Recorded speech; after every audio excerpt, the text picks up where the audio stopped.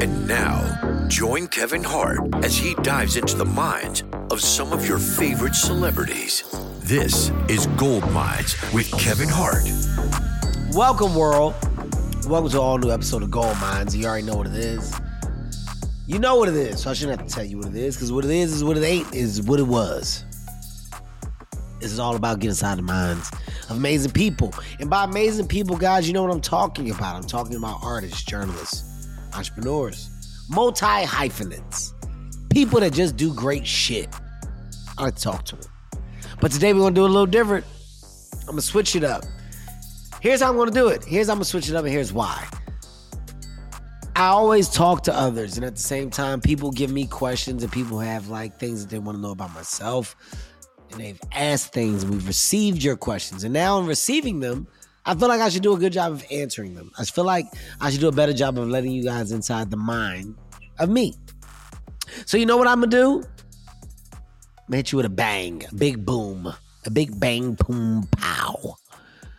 Guys, it is the 15-year anniversary of my first ever hour comedy special. I'm a grown little man. Did you hear that? 15 years. Goddamn. How old am I? My producers thought that it would be a great episode, and we just talked about it. We talked about the origin of not only the special, but some of the jokes, that time, where it was, what I was, and when it was. With that being said, let's get inside the mind of me, Kevin Hart. I want to talk about the fact that that special, that time, was probably the most difficult time of my career. I was broke. By broke, guys, I mean like I bounced checks flying my family out to New York to tape I'm a Grown Little Man. So you want gold? Let's get into some fucking gold. This is Gold Mines. Let's give you some fucking gold. I was broke as fuck.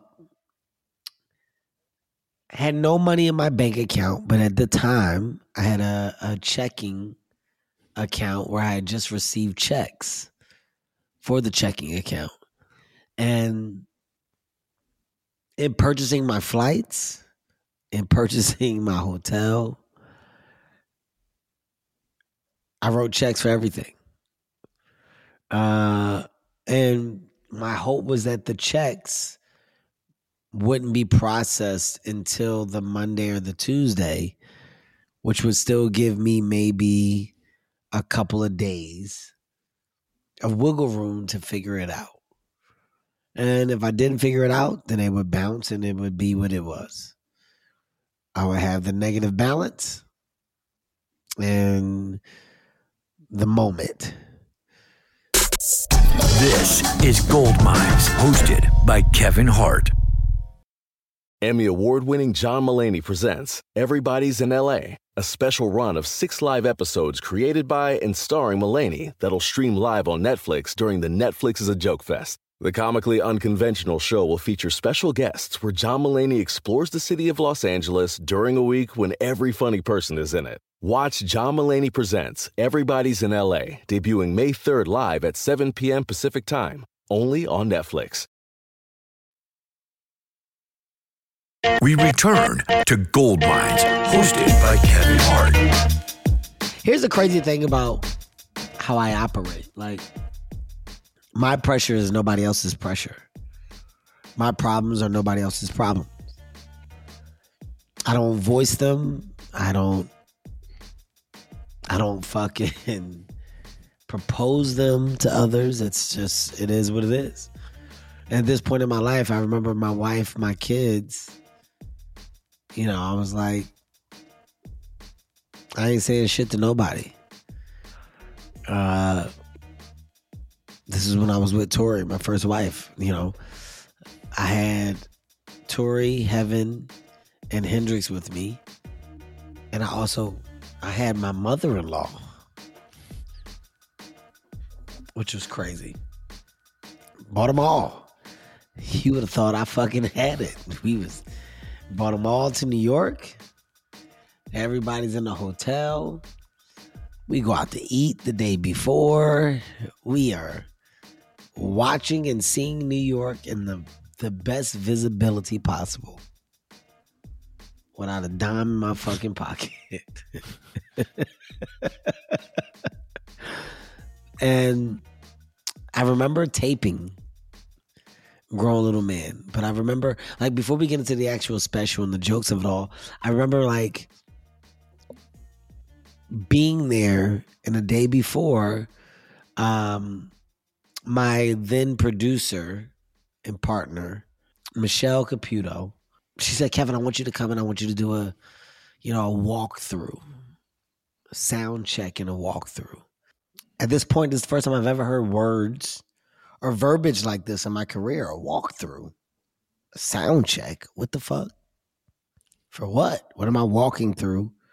What am I checking? And I get there and I see the set of what my first comedy special would look like and be. And they had they had an idea of what the Philadelphia apartment landscape would look like, but it was in the shadows with like different versions of kids in the window. And if you don't like this, Kevin, we can switch it to this. And we like played around with different things, but I was a part of the process early on. I was a part of the development early on. You'll see why these words make so much sense as it comes full circle when we get to the later stages of the podcast. But like early on, being a part of the development, being a part of the process showed me what the business is, was, and supposed to be. So the questions that I then went on to ask at later stages were all birthed from the questions that I knew I should ask for my early stages. And going in to do the comedy special, the crazy thing about the special was like, fuck, I'm nervous. God damn it. It's my first hour. This is a big deal. And everybody was telling me that this is unheard of, Kev, for you to get an hour special this fast on Comedy Central is crazy. Comedy Central at the time was popping. Comedy Central was doing big business and big comics were coming from Comedy Central. Oh my God. All right. This is what it is. This has to be the moment.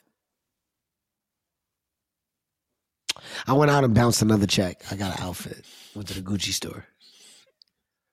Got a Gucci shirt and some Gucci sneakers. I remember it like it was yesterday. If you go look at my Grown Little Man comedy special, there's a Gucci shirt with the stripes of a general on my shoulder. That's why I bought the shirt, because I felt like I was at war and I had my stripes. This was going to give me a stripe. Black Gucci sneaks. Go watch the special. Some big blue baggy jeans. I want to say those jeans were, I want to say Jabot jeans maybe. I didn't bounce a check on the jeans. I had the jeans, but I bounced a check for sure on the Gucci stuff. That for sure sent a negative balance to my account. But I look good. I felt good. Oh my God, it's show day. I do my comedy special. Just because this is an episode for you guys to like really understand how my mind works. My jokes on Grown Little Man were so dope to me because they were so raw. I was raw. There were no consequences. There were no problems. There was no what I can do or what I can't do. Because at that time I was a man on a mission, and the mission was just to be funny. Nothing else mattered. Be funny at the highest level. Get the biggest laugh, and ultimately the biggest reward will come. That was a good time for me. No partnerships, endorsements, no fucking companies, no titles of CEO or goddamn chairman. I was a nigga on a mission. That's so fucking dope. It's so dope being that because there's just no rules. Grown Little Man was great because I worked on that set for basically 8 years. Think about that for a second.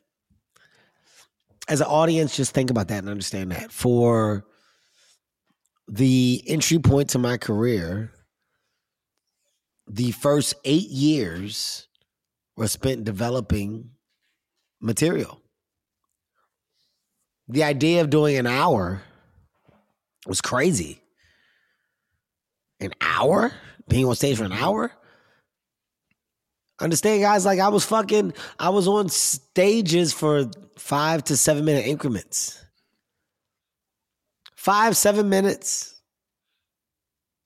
At max, there was 10-minute sets, maybe 12. So to develop an hour, you know, for a new face, it's hard. How are you working? How are you reworking? Comedy clubs weren't booking me in bulk. I wasn't doing weekends by myself. So I was like, fuck. I guess I'll just try to do new things every time and then piece it together. So truly, for the first 7 years of my comedy career, I was redoing the same material in different ways, shapes, and forms in 10 to 15-minute increments. Until I got comedy clubs that would allow me to do 35 to 45-minute sets. So when Grown Little Man presented itself, it was like, oh my God, this couldn't come at a better time because I finally have what I think is a 55-minute set. This was like my coming out party. It was something that was like, fuck. The hour has to be right. Shout out to Keith Robinson, mentor, friend, brother, reason for my success in comedy. Told me, stupid, you get that hour and you got to be able to flip it frontwards, backwards, forward, middle, reverse, rewind, etc. And I did that. And the beauty of the Comedy Central of it all was the audience. You know, when I filmed my special, I couldn't sell tickets. So I had a theater, and it was like a bringer show. They went out and they gave tickets away. They gave people seats. So this wasn't a room filled with people that knew my comedy or that knew of me. Grown Little Man is where I birthed my first original fan base. Wow. I was in a room full of people who had no idea who the fuck I was or what I was doing. It was a bringer show. Do you understand how crazy that is? Yeah. There was somebody on the street of the Beacon Theater asking people to come and attend the show. And that's how they filled up the 800 or 900 seats, whatever it was. Somebody barked at people as they walked by. And that's how we filled the room. Insane. God, I swear if I knew who those people were that attended Grown Little Man, I would take them all to fucking dinner. Every last person in that audience. I swear to God I would. I swear to God I would fucking buy out a restaurant and take that audience to dinner to simply do a toast and say thank you. Because not only were they unprepared for a comedy show and unprepared for me, they weren't prepared for the moment. And the moment ended up being the best moment ever. I destroyed that destroyed that theater. Never had a better comedy set. Was I'm a Grown Little Man the first theater you ever did? The full set of an hour? Mm-hmm. That was I think I did a couple comedy clubs before, but I've never done a theater. Wow. Grown Little Man is the first theater that I've ever done. Damn. See, people as an audience, as a fan base, you guys don't really understand the crazy opportunity of the opportunity. in the opportunity. That's right. I said 3 opportunities, and they all had a different fucking meaning. I'll say it again just in case you didn't hear it. The audience or the fan base, you guys don't understand the crazy opportunity in the opportunity of the opportunity. Mm-hmm. So the craziness is like, I've never done this. How'd the opportunity come at first? Like, what was the first call or scout that saw you that was like, hey, are you interested in shooting a special? My manager, Dave Becky, is who basically put it together. He's like, I've been watching your stand-up. You're getting stronger. It's time for us to, like, take it to the next level. Because I did a Comedy Central half hour first. And a Comedy Central half hour, the reason why I say the hour was my first time performing in the theater, because the Comedy Central half hour, you're a part of like a 6 to 8 comic showcase, mesh. You know what I mean? Like, so we're all got the same audience and they just switch your name in the digital board. That's it. It's before Netflix. So Comedy Central was like the Netflix of that time. And not to say that Comedy Central doesn't still have a presence in comedy. Netflix just now is taking over and presented a much larger scale of opportunity for comics, which is why comics started to run towards Netflix and no longer Comedy Central in bulk. I remember like walking out on stage and truly thinking to myself as I'm walking before I get to the microphone, oh, please, God, don't let the hotel check bounce. Hand on the Bible. Hand on the Bible. Swear on my mother's grave. That was a real thought. Oh, my God. I'm about to do this show. God, please don't let that hotel check bounce.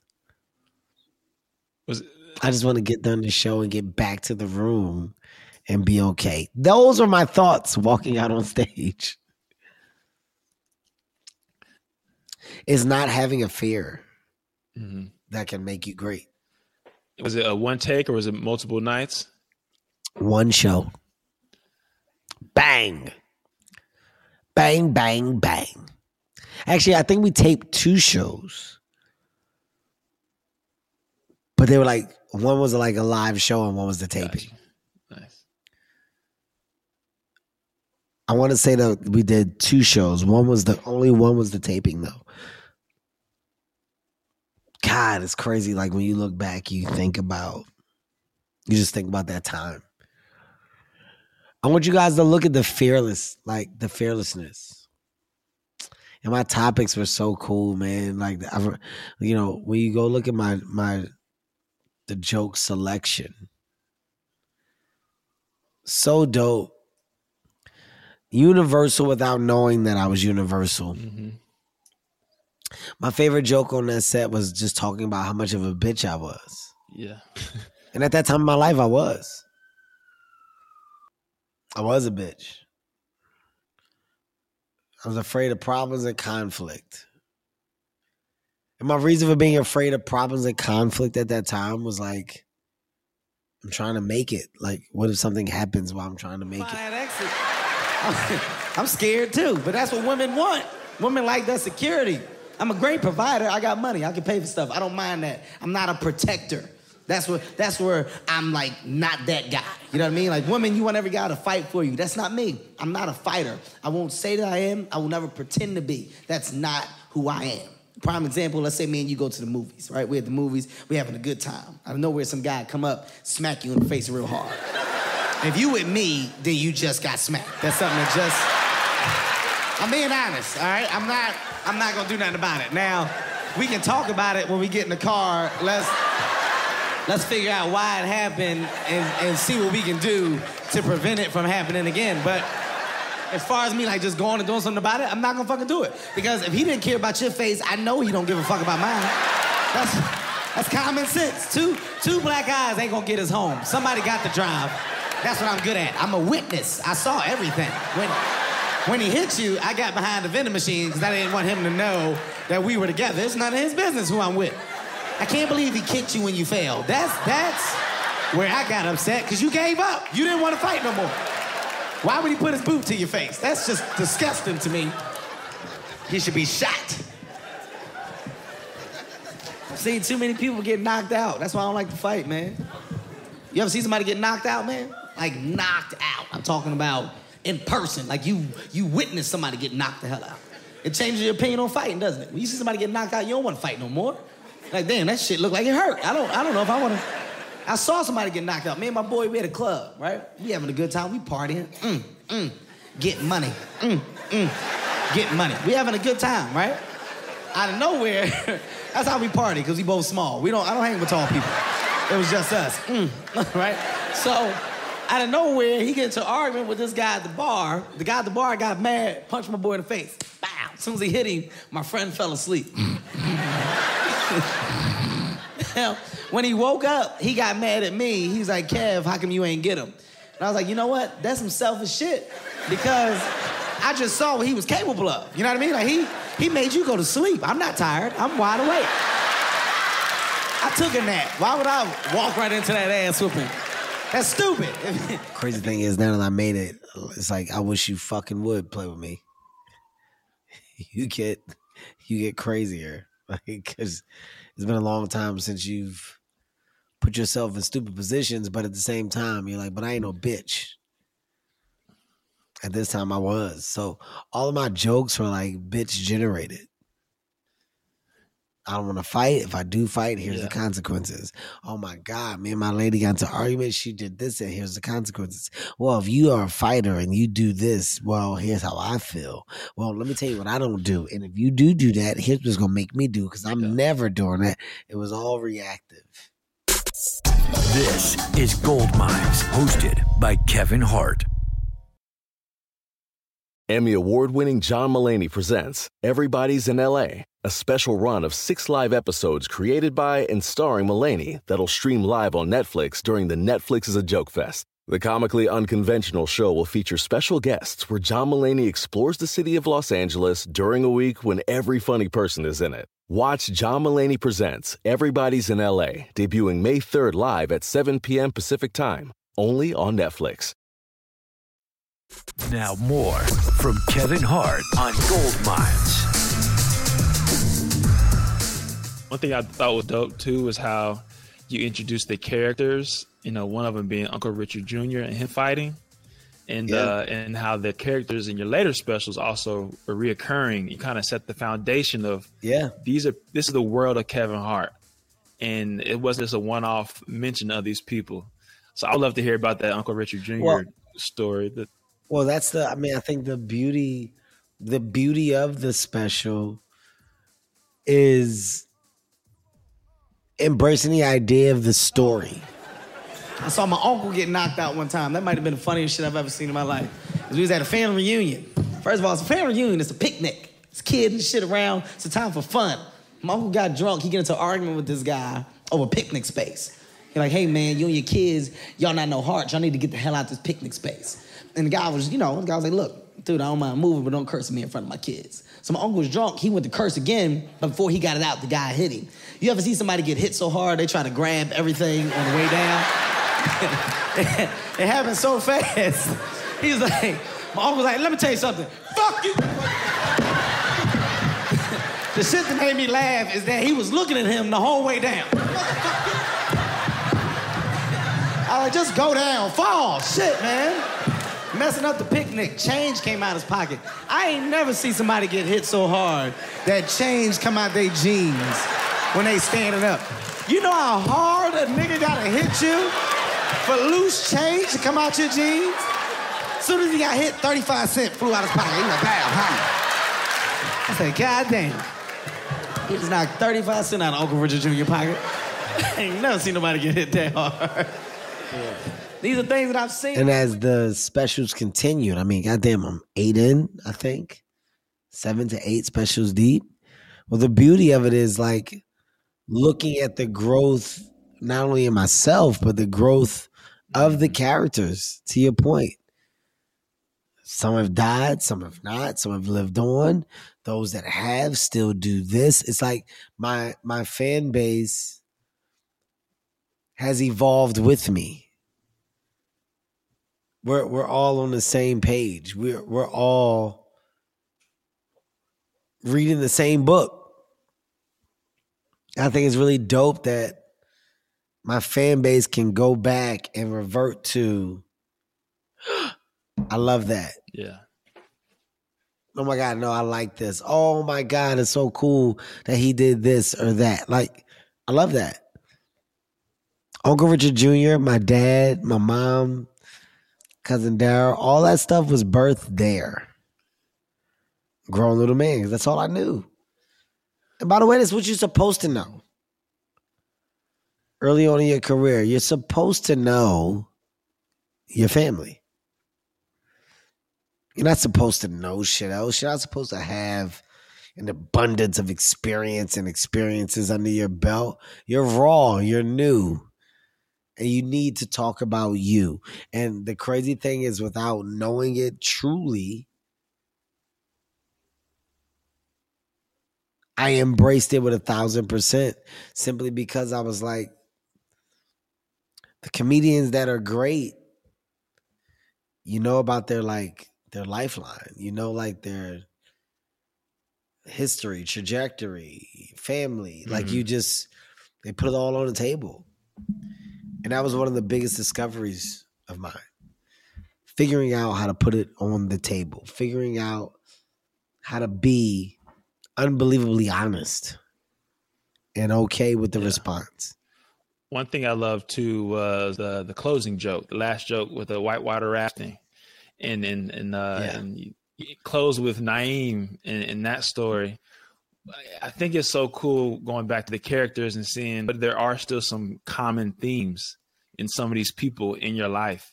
How important was it to have that kind of like that village and that tight knit from day one as you were bouncing checks and trying to figure it out to today? Well, you know what? It's crazy because I feel like, you know, these relationships that I've now developed with my brothers, my friends, it's like we're all growing. We're all growing. We all have progressed in our lives and are doing different things, but it's just crazy when you look back and you look at the level of evolve, right? I mean, the whitewater rafting closing was a very fucking funny joke. It was great. It's a Naeem moment. Like, it's a me and Naeem moment, a real me and Naeem memory. I want to tell y'all a funny story before I get ready to go. I'm about to do a show where I'm doing everything that they say black people are afraid to do. Like, I'm bungee jumping, skiing, skydiving, eating dinner with my family with the TV off. Everything that they say that we as black people don't do, I'm about to do. But before they gave me money to do the show, they was like, Kev, we got to know that you're going to do it for sure. We don't want to give you money to do it, and then it come time to do it, you don't do it. You know what I'm saying? I was like, I'll tell you what. I'll take my own money. I'll do it with my own money. They was like, all right, cool, fine. Let's do it that way. So me, my wife, my boy Naeem, my friend Nate, we all in Chattanooga, Tennessee. I'm about to do a theater in Chattanooga, Tennessee. I was like, you know what? We're going to go whitewater rafting. I was like, but listen, can't nobody act. We all got to be ourselves. I'm going to film it. That's all right, cool. It's going to be all that. Now, we like the only black people in Chattanooga, Tennessee at the time. There weren't no other black people there. But before you go whitewater rafting, you got to drive a car. The car takes you to the bus. When you get to the bus, that's how you get down to the river. We were late getting to the bus. So all the seats on the bus are taken except the seats in the back. Now, I'm a comedian. I'm silly. So I start walking. I was like, damn, y'all still racist. Y'all ain't expect no black people to show up. Ha ha, he he. I'm joking. We sit down in the back of the bus. Out of nowhere, the bus driver got up. He's like, you guys in the back, don't try to jump out that back door because there's park rangers out there and they will fire. I was like, where the fuck did that come from? Like we with y'all, right? This is a group thing, right? So Naeem, that's my boy, like, yo, stop bitching, man. We trying to do this for you. We trying to make you money. I'm like, all right, whatever. I ain't gonna say nothing. We get off the bus. When you get off the bus, your instructor waiting on you. This guy named Lance. He had one arm in the air. He's like, Hearts, where the Hearts at? I'm like, we the Hearts. He's like, come on, you guys gonna be getting in the water with me. I get over there to him. This arm was in a cast. From hair to hair, all the shit was wrapped up, and he had the thing holding it up. So he's like, come on, you guys, y'all gonna be getting in the water with me. So, you know, I looked at him. I was like, I'm probably not gonna go if you're gonna keep that on. He's like, no, trust me, you good. This happened doing something else. You're fine. I was like, all right, well, let me talk to my family real quick. So I got over there to them. I was like, hey, look, y'all, before we go do this, I just want to tell y'all, fuck this, I'm not gonna do it. And they was like, what?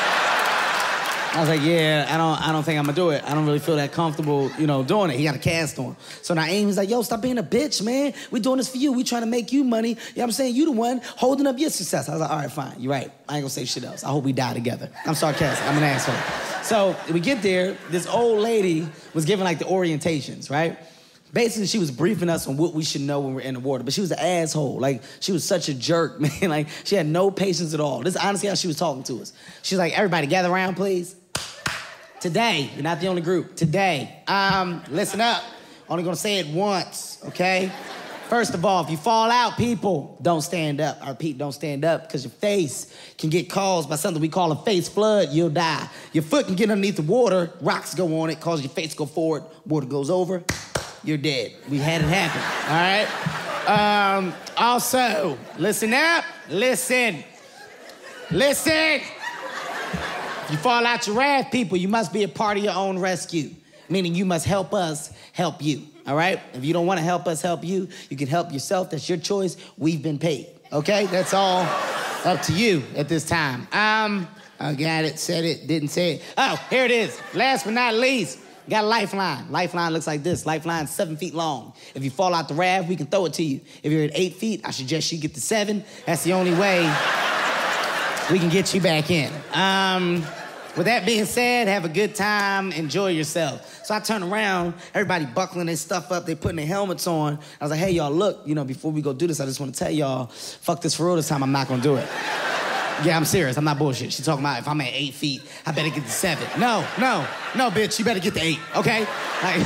Like, personal shit started to come out. All my life, they've been telling me I couldn't reach it because I was too small. Now you telling me you can't reach me? I paid for it. I start breaking down, right? Naeem like, yo, man, get your stuff together. Let's do it. I was like, fine, you know what, Naeem? Me and you gonna sit up front since you so damn tough. Now, me and Naeem, we get in the front of the raft, right? We're here. My wife is here. My boy Nate is here. And Lance is all the way in the back. Now, for those people who don't know what whitewater rafting is, it's really dangerous. Like, the water's going like 40, 50 miles per hour. You're like a pinball in a pinball machine. Every time you hit a rock, ping, you bounce off. Bounce off. Bounce off. So we're in the water. But we're not doing bad. We're doing good. We're doing pretty damn good. We're going, oh, it's fun. Scary, but it's fun. We hit a rock, bounce off, I turn around, I don't see Naeem no more. I'm like, now, this is one of my closest friends, so now I'm scared. I'm worried, right? Oh, shit, where's Naeem at? I turn around, Naeem's foot is caught on the clamp on the side of the raft, and we're dragging him, like, but he's so scared he's not blinking. He's just looking at me like this.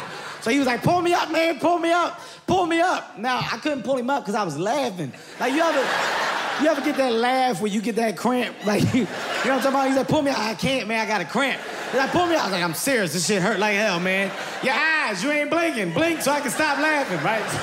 So finally, he stopped, he blinked, so I stopped laughing. I get him back in the raft. He's like, yo, that's it. Take me back. I'm not doing this shit no more. I'm like, dude, what you mean you not doing this no more? You made me do it. We gonna finish. No, I'm serious. We start arguing. Lance was in the back. He was like, yo, y'all better focus, because Hellhole is coming up. Hellhole was a waterfall that's probably like from that balcony to the floor, right? But it goes straight down. The only way you get out of Hellhole, you gotta ride the wave. You don't ride the wave, you get stuck in the middle. They gotta come and chopper you out, because all the water gets to flood your raft, so they gotta get you out, right? I'm having so much fun, I start talking shit. I'm so small where I can lean on the front of the raft like a hood ornament. I was like, fuck Hellhole.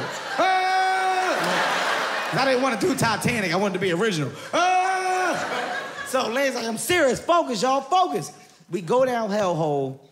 Lance was like, everybody, paddle, paddle, paddle. We all started paddling as hard as we could. It did not look like we were gonna make it outside of Hellhole. So we all locked eyes at the same time. Everybody jumped out the raft. We all jumped out. I saved myself. I didn't give a fuck about nobody. My wife, nobody. I got to a rock. I turned around. I saw my wife doing some weird kind of doggy paddle trying to get to me. But when I saw her, I didn't want her to see me see her, because then she would want me to get back in the water and go get her. I wasn't gonna do it. So I turned around this way and act like I never saw her. She's like, Kevin, help. I'm like, where are you? Where you at?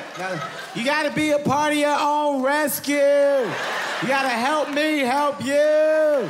She's like, fuck you. I understand, right? Now, she finally got to the rock. This was the second time that I left somebody for dead and they survived. Once again, it was an awkward moment. I didn't know what to say. I was like, hey, look who made herself a swimmer. Huh? Up top, give me some, bring it in. She didn't want to hear none of that shit, right?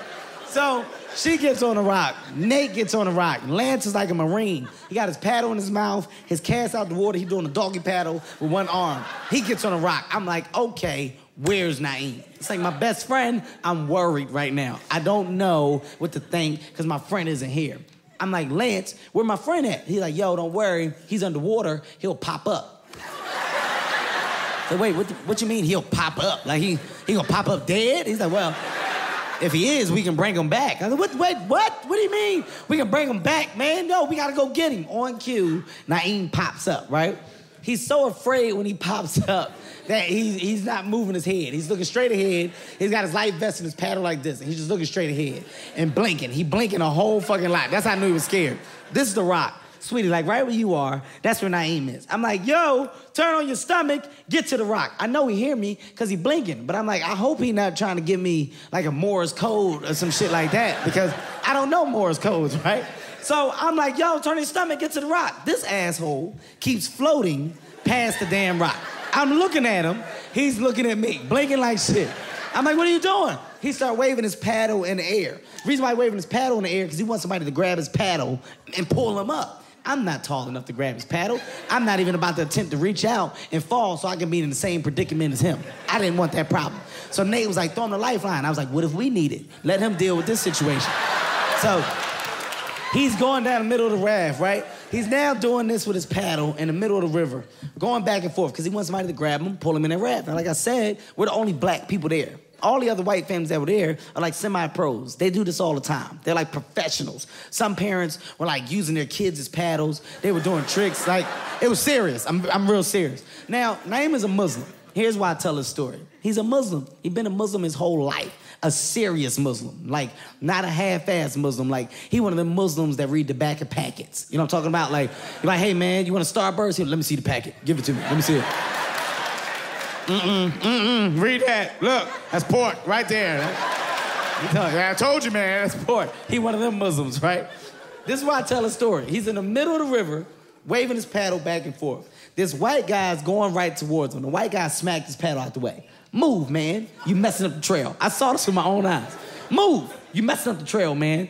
Naeem, without hesitation, he was like, Jesus, please help. He didn't even ask Allah for help.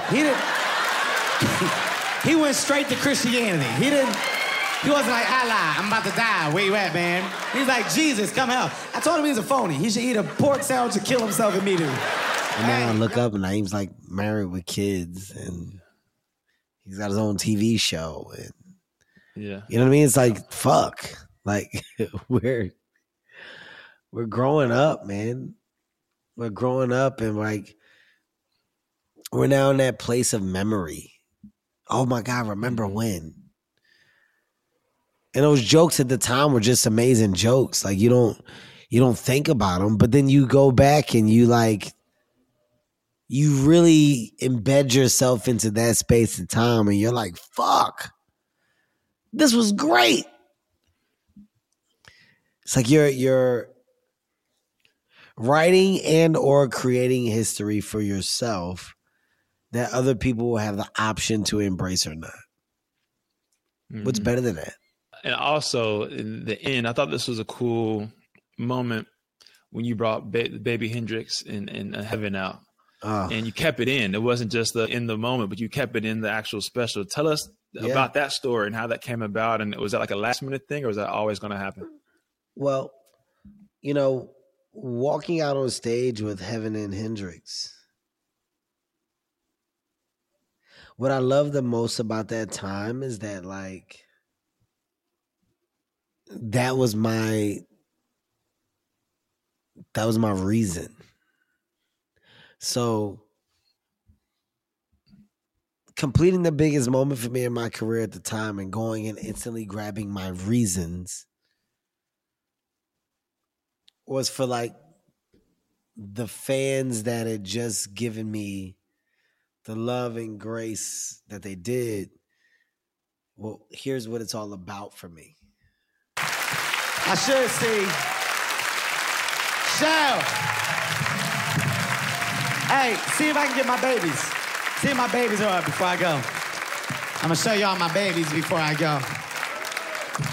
Just act like I left already. I just want y'all to see my kids. I'm gonna see my son come out here shaking his head. I'm gonna see. Don't move. Don't move. Y'all stay right here for a second. Say hi. They go to the microphone. Just say hi. Say hi.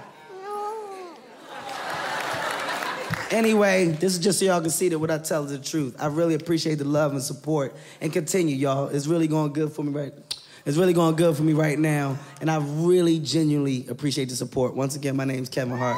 I love y'all. Take it easy. This ain't planned. My son is asleep. My daughter is up and half scared. But like, hey, we thank you.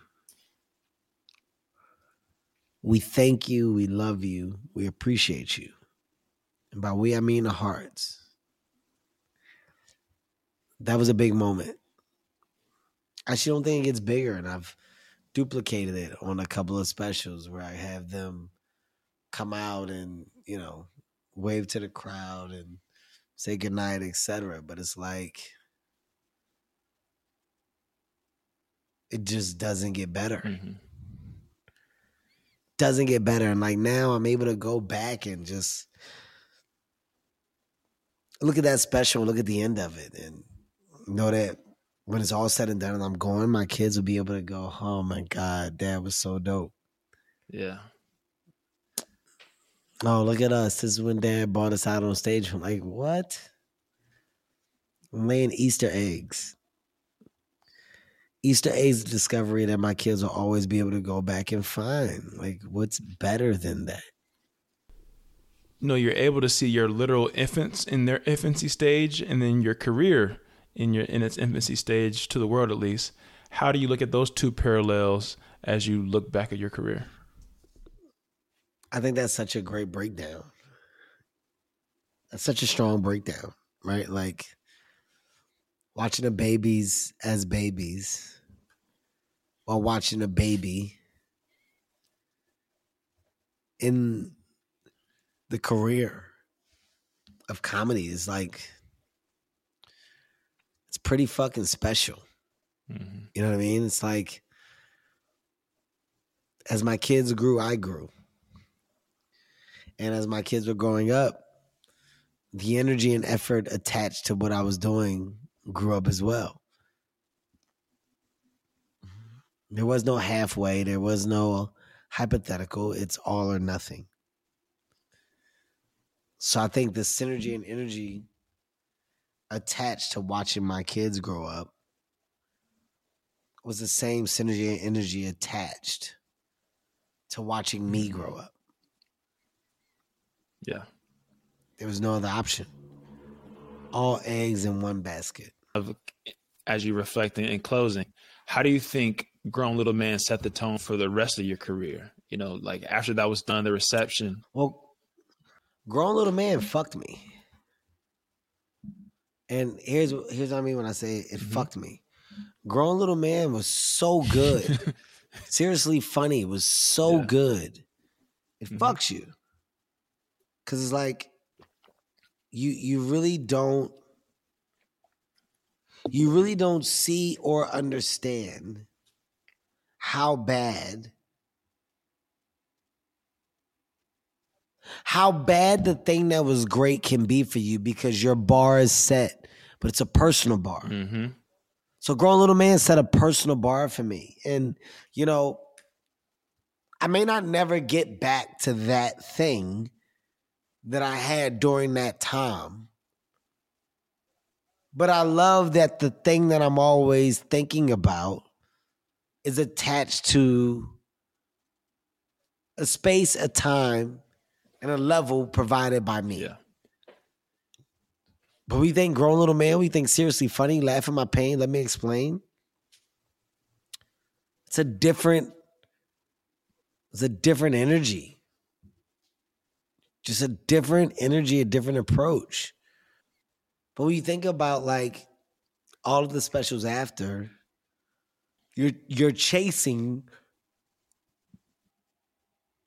an idea that you created, which is great because that's your motivation. But while chasing that, you also have to have a realization that you may not ever duplicate that thing. Don't let that thing be your standard and only standard for greatness. You got to understand that great is great, and what you do within it after will be great too, as long as you put your mind to it. And there was a moment where I got out of it, like where my mind got out of it. I was just overthinking it and stressing myself out. But then eventually you get a handle on it and you realize, like, we're good. You're good at the thing that you decided to do. You're good at the craft. But be great at the craft. Let's perfect the craft.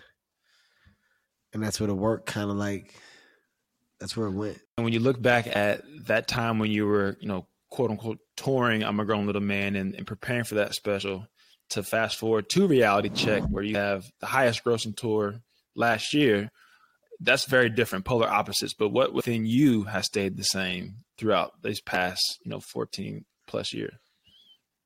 I think I've stayed the same. Nah, I know. I've stayed the same because my circle has stayed the same. Okay. My surroundings, my environment, my atmosphere hasn't changed. So you change as your atmosphere changes and as your personnel changes. Same people. Well, you guys are growing together. So the experiences that are new for me are new for them. So we all grew together. So watching how we all handled it and or should handle it, that was an advantage. Yeah. You know what I mean? It was an advantage. So, until this day, I got the same people around me. The surrounding environment that I created, to me, is the most valuable thing and asset to my career in whole. Because moments where you can get lost or should get lost, if you look up and there's unfamiliar faces around, well, it's easy to follow and it's easy to go. I've looked up and I've always saw the same 7 people. And in comedy, the dope thing about that is everybody embraces the role of we got something to do. We are going to work on material. We are going on tour. We are going to film a TV show. We are going to go film a movie. And the we is like, it's protecting the engine. And not protecting the engine like it's fights and we all got to be prepared. It's the mental, the mindset, the body, the spirit, the energy. Everybody signed up to do the job of banking energy. So that if that thing ever gets to a point where they need it, I don't have to go elsewhere to go get it. Like, my energy source is my brothers and has been for 20 years. Yeah. It doesn't get better than that to me. Yeah, it's cool to see how it manifested, in that special. And then kind of, like I said, with the closing with Naeem, it's kind of like a little timestamp, like proof almost. And then last thing about the special, all your specials, the names, the titles of them are timestamps to your life. It feels like, they're really deliberate, right? So now, what does I'm a Grown Little Man mean to you then versus now? When you first titled it to now 15 years later? Right now, I think the beauty of where I am and like life, the special, it definitely aligns with that. right? Mm-hmm. Getting the proper title is what is most important, because the title sets up the story that you're about to like sit down and listen to. So when you think about I'm a Grown Little Man, we think about Seriously Funny, Laughing My Pain, What Now, Reality Check, Zero Fucks Given, Irresponsible. Like when you think about all of these things, those titles were a strong subject matter to the topics at hand. So right now, what I'm discussing, cracking the code on what this title will be is what's been like the hardest. But it has to align. Mm-hmm. It's all foreshadowing. It's all branding. It's all setting up the thing to be the next thing after the thing. All of my titles to date have done a good job of that. I really like doing this. I really like, every so often, far few in between, taking the opportunity just to talk and let you guys know some shit about me or some shit about the things that I had, when and what, how, where. It's information. And I told you, that's what I thrive off of. I thrive off receiving it, and I thrive off of giving it. In this case, you guys got it. Because it's Gold Minds. And what do we do in Gold Minds? We get inside the minds of amazing people. Amazing talent, entrepreneurs, writers, directors, creatives. The list goes on and on. Today was no different. Got inside the mind of me. Happy 15, grown little man. Holy shit. You're growing up. How dope is that? You're growing up, grown little man. I hope you guys received a lot of the gems, and I hope you guys listened to some of them. And for those that have no idea what Grown Little Man is, do yourself a favor. Go watch it. Go watch Grown Little Man. Operation Try My Best to come as close to that version of me is in session. This next special will be funny. It will be great. It will be fucking dynamic. Reality check was step 1. Brace yourself for step 2. Everything comes in threes, people. The third will possibly be my punctuation and final. Because that's going to put me at 10. Yeah, 9 and 10 got to be big. I've given you enough. Take this gold, put it in your pocket. I'll see you next time. We'll be back to our regularly scheduled program. Diving inside the minds of others. Today you got inside the mind of me. I love y'all. Peace. Gold Minds with Kevin Hart is a Sirius XM and Laugh Out Loud radio production and executive produced by Kevin Hart, Mike Stein, Brian Smiley, Eric Eddings, and Eric Weil. Produced by Danny Sellers and Leslie Guam. Engineered by Danny Sellers.